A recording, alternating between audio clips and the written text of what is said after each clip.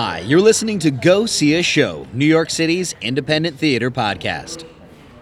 Flux Theater Ensemble is back on the boards, so of course, I've got them back on the show.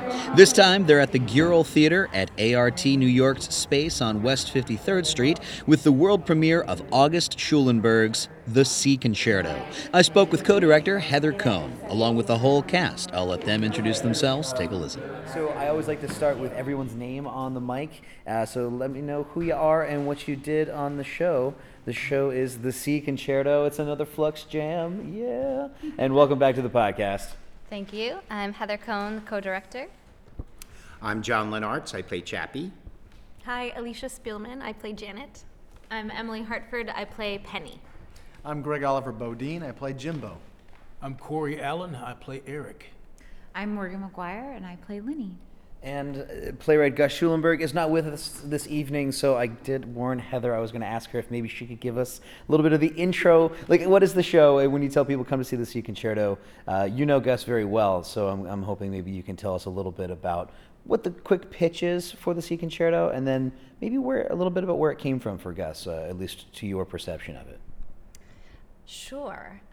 Quick pitch. It is a memory play, story of a young woman who goes back to her childhood home to try and understand why her father, who was a professional jazz musician, gave up music and eventually gave up on the family and left.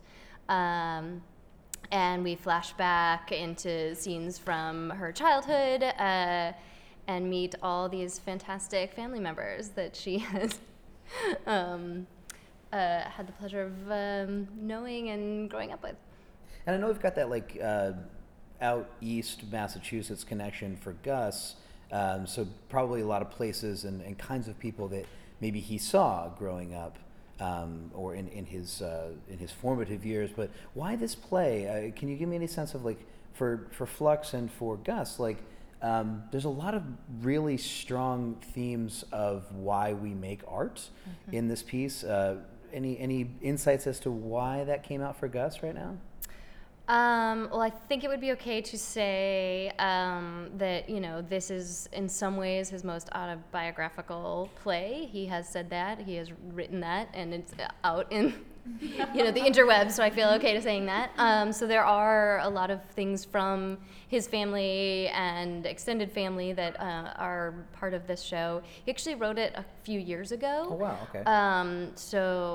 And was developed at the Lark Play Development Center, and Flux developed it as well. And then it was sort of set aside, as was his playwriting, kind of entirely. And so this was sort of a resurrection of, playwriting and artistry. I mean, he was working on a novel, so it's not that he was not writing, but and I think now he wrote it before Marcena was born, our daughter, and I think now, being a father and coming back and doing this play now, it has a very different meaning. I just became a dad 2 months ago, and this really has a thing. Thank you, but it really resonated, and I was thinking about that as I was going through, I think I react to this differently now because life has changed.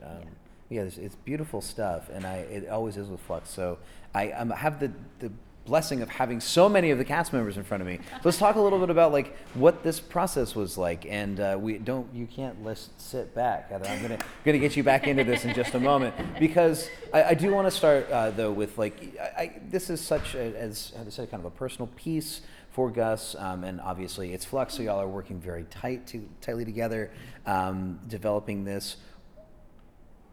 How did you find these characters, who are obviously, especially looking right at you, Greg, very different people than who I can tell you are?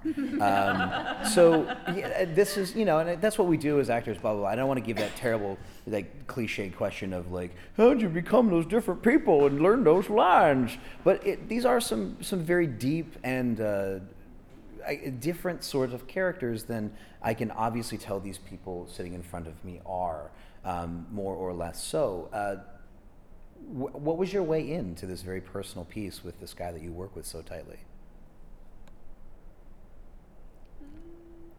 I guess I'll go first. Well, there are obviously a lot of clues in the script.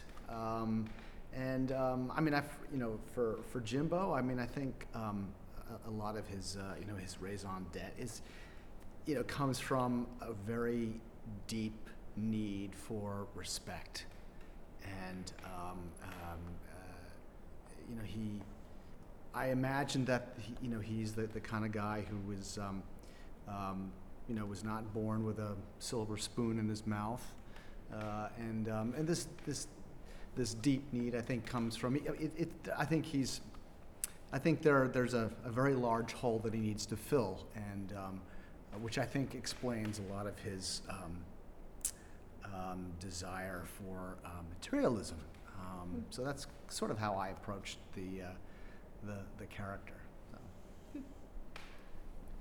For me, as Janet, I had the pleasure of being able to workshop it a few years ago when Gus was still in the process of writing it through our Flux Sunday program, as well as the retreat. We worked on it at the retreat, Flux retreat one year, and at the Lark. So it was kind of really interesting to revisit a character I hadn't really felt in a little bit. And I think Janet is who she is based on the conversations I've had with Gus as a playwright, based on the direction that Kelly and Heather have given us and the other actors in the room.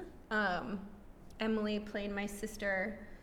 Janet is who she is partly because Emily is who she is as Penny, and Chappie is Janet is who she is because how John is as Chappie. So I think that the whole ensemble is a reason why, at least I think I am portraying this particular character in the way that she is. And so in that way, I'm guessing that means she changed from when you first started working with her to this production. Yeah, and the script's changed a little bit too. We've been able to actually develop it and actually have a production of it was really exciting because we got to really delve into some of the things that we didn't get a chance to in like a 3-hour span or in a day sort of span. So and a few years ago I was a few years younger, so like every role I play is gonna be different based on where I am in my life. Yeah. I'm a little older now. I'll go. So one of the most wonderful things about starting this process for me was that it very much started from a place of trust and belief from my fellow company members. I'm a creative partner in Flux, and I had the wonderful opportunity to, as we were considering this play, say to them, I think I'd really like to play Penny, and they said to me, well, she's not as nice as you are, and so, but having them kind of put their faith in me and to try something. A very new character for me, and also coming back to acting after focusing on directing for a while. So that was a really exciting thing. And for me, Penny is, is a character who has spent her whole life in safety and abundance, and throughout the course of this play, has a lot of that security taken out from under her feet. And Gus has written these wonderful flawed ways that she tries to hold on to the people she loves, and so that was at the core of it for me. And the play is also wonderfully self-aware, something I really dig in the theater. Your character has a lot of agency to control, in some ways, what we even see on stage and when we take a break. So can you talk a little bit about that? Because I find sometimes, and this is maybe my own personal observation, I've had instances working in the theater where some actors just can't seem to understand that break, between like, yes, you're an actor, but you're also a human being who's in a room with other human beings, and sometimes you're not the character, you're the character talking to me. So can you talk a little bit about like what that's like, playing this dual role of recalling these memories, making things happen on stage, and also playing our MC? Yeah, I think it's interesting. No, because my primary scene partner, it feels like, is this person out here, this group of people out here who didn't show up until last week, and then sometimes they're sometimes they don't want to hang out with me, it feels Well, like. you were looking us right in the eyes. Yeah, because we're talking and we're supposed to hang out, and some people were not about that, and some people are. And, like, you know, it's an interesting process, and it's like, it is sort of like playing any scene. I'm trying to get something that I want, which is everybody on my team. And when they're not on my team, I feel like I'm working a little bit harder. However that goes. So it does change then for me, like, a little bit, just in like, I don't know, I came out tonight and some guy, he smiled at me. So I was like, we're going to do this. And he smiled, and I was like, yes, I've got him. And so I was like, oh, we can do it. And then the other night, some guy, like, sighed. Poor dude sighed at the end, like, towards the end. And I think he was having a feeling, probably, but I took that as a sigh. And I was like, then you get this whole monologue. It's just you and me, bro, until the end of time. Which, then he had another feeling. I would say like, that side was probably feelings, because there's a lot of feelings going on. Yes, but he was like in the front row sign, and I was like, fine, we'll do this together then. He seemed to be fine with it by the end. I mean, he clapped rather heartily. Pick somebody to talk to generally? Is there No! Because you know, like auditions, you go to an audition and the auditioner will like, don't use me. You know, you're not supposed to use them. If they like are interacting with me, like they seem to be enjoying it, then I'll keep going back to them. If they've like turned away, then like I like, try to not peek behind the curtain. But that's how it's going. I mean, it really sounds like I tried to punish that guy. It wasn't. I just wanted him to re-engage. Get in on it. Yeah, come and he up here. did. Yeah. And he seemed to enjoy himself. If he had like done a thing where he turned away, I wouldn't have kept going. But it was like, You'd let him off the hook. Like, You're just like, oh, I got you. Like, I got the hooks in like, the mouth. come on, you need this. And clearly he did. Oh my God. That sounds so bad. It's not quite that bad. No, I mean, you come in and you submit to yourself to the theater, so it's like, it is what it is. Well, and then, like you said, we are a Heather's vital like component. panicking right there. No, do you honestly want to know what was in my head? Yes, I do. No, what was in my head was I'm thinking about what you were talking about, right? Is like what it means to be an artist, right? Yes. And you are not an artist in a void. No. Right? An artist requires an audience or somebody to view the art. Right? Especially it's an this act of art creation. form, like you said, Especially you with have Lenny, you had a right? partner that wasn't here until you opened the show. until we opened. But I think like it is as you like so See, you're so astutely smart. pointed out is like such a core theme of the play. Yes. Right? Is like what does it mean to have that artistic voice, to lose it, to like question it, to like is there any point to any of it? And like Eric's I'm like tossing that, but an Eric sort of Corey, you got it. the mystery of the play where we don't get the answer that Lainey doesn't get the answer, and therefore we don't get the answer that she is like ultimately, or what we think she is searching for the entire play. Like there is not an answer to that. I'm gonna go full Matrix, full Yeah. Christopher Nolan on you. Red pill, baby. I think what's really interesting about this play that Gus has given us, the gift of it is that it asks the question and answers the question at the same time. And they're constantly resonating throughout the play. And I think it's really what it is that Lenny's character is looking for that drives each moment. And I think if you come and you stay till the end and you get this series of questions that no one asks her, but that she's forced to ask herself, that you find out this whole conversation is an internal conversation. And I think that is one that every artist can identify with. Mm-hmm. Why am I doing the thing that I'm doing? Does it matter to anyone else but me? And I also think he's talking about, of course, legacy, family legacy. You've got the father and his daughter.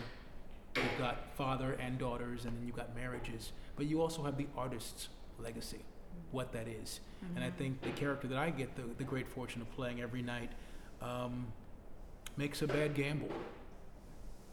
And I think the gamble that he makes is that his marriage and his family will be as fulfilling to him as his life as an artist. That doesn't pan out. And I think he decides then that he's going to be the best family man and businessman that he will be, and that'll give him fulfillment. And when maybe that doesn't happen, he decides that another option might be it. And I'm not sure that pans out for him either. We don't get his answer at the end. But I think Lenny is the answer to his question. And not speaking for Gus, but if Gus were here, because we've actually had this conversation, I mean, something he had said is that, you know, what Lenny really needed was for her father to be an artist, you know, like needed him to be the thing that he was, instead of making this decision that he thinks is the thing that's best for her, but actually what she needed was to like see him in who he truly was, so she could, you know, take that on herself as a poet. Yeah, and I think too, there's something about like when you accept the fragility of your parents, you can better accept the fragility of yourself, like as an adult. Like your parents were fragile, because humans are fragile, and they aren't perfect, and they don't do things perfectly, and sometimes they screw up hugely. Like this is not leaving your 16-year-old isn't great. There's no question about that. But the idea of like when you can, I think in that last moment, just accepting the fragility of her father, accepting the fragility of my father, and just being like, okay, and then accepting the fragility of myself. Like, oh, I can't write right now. That doesn't mean I won't always be able to write. And when you accept that I can't write right now, typically then you can write. Sorry, I'm a writer, so that doesn't, I say that from like me sitting at my desk doing weird things. Mostly crying. But I think it's dark. It gets so dark sometimes. She says tears, we laugh, we drink them for breakfast. So dark. But I think that is the real I think that is a really beautiful moment of, and then I think accepting the fragility of herself and just being like, okay, well, I'm not doing this thing, and I'm not doing it well in a moment, and that's okay, because that's most of life, and it's also most of life as an artist. And if you can't forgive yourself, if you can't forgive the people around you, you certainly won't be able to forgive yourself. And so you know, I have a friend, Susie, who sometimes is like, let's just work from the outside in. And Susie is sometimes right about that. Sometimes if you work on what's outside of you, the inside sort of like nets itself out at the same time. Sometimes you need to do the inside work first, but like I think sometimes you can work from the outside in, and I think that's what the journey Lenny's on. Balance. We do get kicked out of this space at 11. So with that, this show is the C Concerto. We are at the ARTNY, how we say this wrong? The Gurrell Theater, 3rd floor over here at 10th and 53rd. You run through next weekend, which is the 19th. And tickets and more information can be found at fluxtheater.org. Theater with an R-E. Yes. See, this is what you get for being on the podcast every single show. I don't want to miss a Flux Jam if I possibly can. So thank you all so much for a beautiful show. This is really great. Thank you. Thank you. Thank you, Heather, Corey, Greg, Emily, John, Morgan, and Alicia for hanging out after the show to chat. You can catch The C Concerto at the Jeffrey and Paula Gurrell Theater at ART New York Theaters, 502 West 53rd Street in Manhattan through May 19th, 2018. Head to fluxtheater.org, and again, that's theater with an R-E, to reserve your living ticket for the show, and, of course, to find out what that means. Learn more about Flux's innovative and incredible living ticket program. Thanks to you for listening into the podcast. If you dig it, please like it on Facebook, facebook.com/GoSeeAShow. Follow at Go See a Show on Twitter, and rate and or comment on the show's Apple Podcasts page. Until next time, go see a show. See, simple, painless. Super simple.